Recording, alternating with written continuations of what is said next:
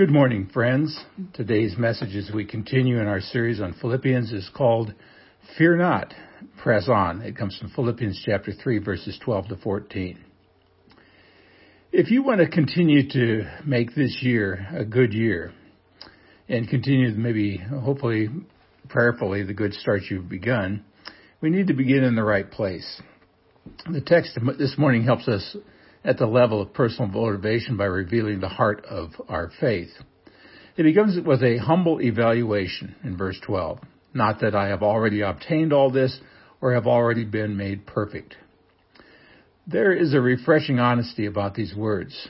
If anyone had reason to brag about his accomplishments, you'd think it would be the Apostle Paul, but he doesn't do that.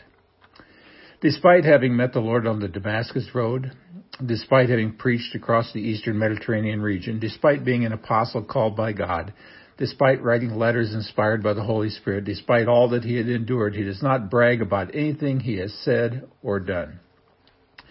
None of that matters to him. He knows that he is a sinner saved by grace. In another place, he even calls himself the chief of sinners. That's in 1 Timothy 1:15. Despite all that he had done, he makes no claim of being perfect or having arrived in his own spiritual journey. There is no perfection in this life. That fact is hard for some people to grab a hold of. Several times lately I've had the chance to share a truth that's both simple and profound. Whenever we face a difficulty in life, we must begin by saying, it is what it is. And that's not easy to do.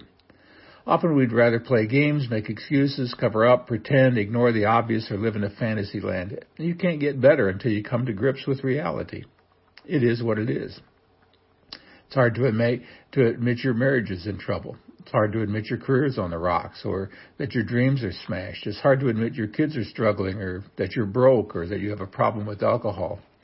It's hard to admit you've got a critical spirit, or that you're filled with anger. But there is no getting better until you say, it is what it is. And then by God's grace, we go on from there. And note that Paul plainly says, I have not yet obtained. One translation says, I do not claim that I've already succeeded. In the Phillips translation, it says, I do not consider myself to have arrived spiritually. You see, there's always a danger, especially for those who have been Christians for a long time. It's easy to become a professional Christian, that you look down your nose at the struggles of others and say, I thank you, Lord, that I'm not like that man. It's easy to become insensitive to sin because you think you're somehow above it. Martin Luther remarked that pride is so deep within us that we must repent of our repentance, by which he meant that even our repenting is tinged with pride. For example, look at me. I'm honest enough to repent of my sins. I'm not like you. I don't cover things up. Sin is so much of us that even our confession contains within it the seeds of our next transgression. Were it not for grace, none of us could ever stand before the Lord.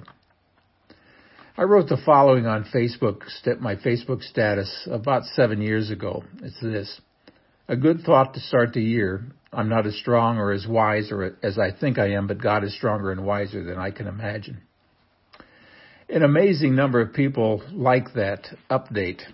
I think they liked it because it expresses a truth that we all know but can't quite say out loud. In our better moments, we know the truth. We're not as smart or as clever as we think we are. We're not as wise or as good or as strong as we think we are. The only thing that keeps us going is this: Jesus is a wonderful Savior, and He is everything that we are not. And the supreme purpose of my life then is to discover His purpose for me.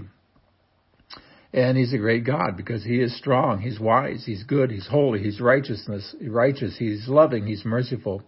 He is the way, the truth, and the life. And He is all of these things all of the time, far more than we can imagine. And second, in this, our text today, there's a holy aspiration. Verse 12 goes on, it says, but I press on to take hold of that for which Christ Jesus took hold of me. Now pause for a moment and think over that last phrase, Christ Jesus took hold of me. See, the whole Christian life can be found in those 6 words. Christ found me, Christ saved me, Christ has a purpose for my life. The supreme purpose of my life is to discover His purpose for me. And it takes a lifetime. It takes hard work and concentration. That's what He means when He says, I press on. It leads to progressive growth in grace, and it develops the character of Jesus in me. And third, there is a hearty determination. Verse 13 says, but one thing I do, forgetting what is behind and straining toward what is ahead. I hope you note the kind of a fierce concentration implicit in the words, one thing I do. Now here's a secret that applies across the board. To excel in any area of life, a person must say, this one thing I do, not these 20 things I do. A single-minded focus in any endeavor generally wins a great reward. A great artist must say, one thing I do. A gifted teacher or a championship athlete must say, one thing I do. A single parent raising her child must say, one thing I do. A student who wants to graduate with honors must say, one thing I do. Greatness comes to those who can say with the Apostle Paul, one thing I do. In his case, it meant looking to the heavenly goal of winning the prize. That phrase covers all that God has done for us when we finally stand before Jesus and hear him say, well done, good and faithful servant, enter into the joy of the Lord. Now, most of us would rather say many things I do, and it would be true because we are fragmented people. But Paul, who was the consummate man of action, could truthfully say, one thing I do. It might be very good for each of us to look in the mirror and ask, do you know what you're doing? See, we're all good at making lists, and to be quite honest, I'm rather good at it myself. In fact, I can make a list as long as my arm and then trick myself into thinking that my list equals my life. Or I can think that if I've got a list, I've got a clear purpose. But it's not true. A list without a purpose is just a list. It keeps me busy, or at least looking busy, but what good is a list without a larger purpose? Paul clarifies his purpose with two key phrases. One is this, forgetting what lies behind. In Charles Flood's book, Lee, The Last Years, he tells of a time after the Civil War when Robert E. Lee visited a woman who showed him the remains of a grand old tree in front of her home. And there she cried bitterly that its limbs and trunks had been destroyed by Union artillery fire. She waited for Lee to condemn the North or to at least sympathize with her loss. But Lee stood there for a while, paused, and said, cut it down, my dear madam, and forget it.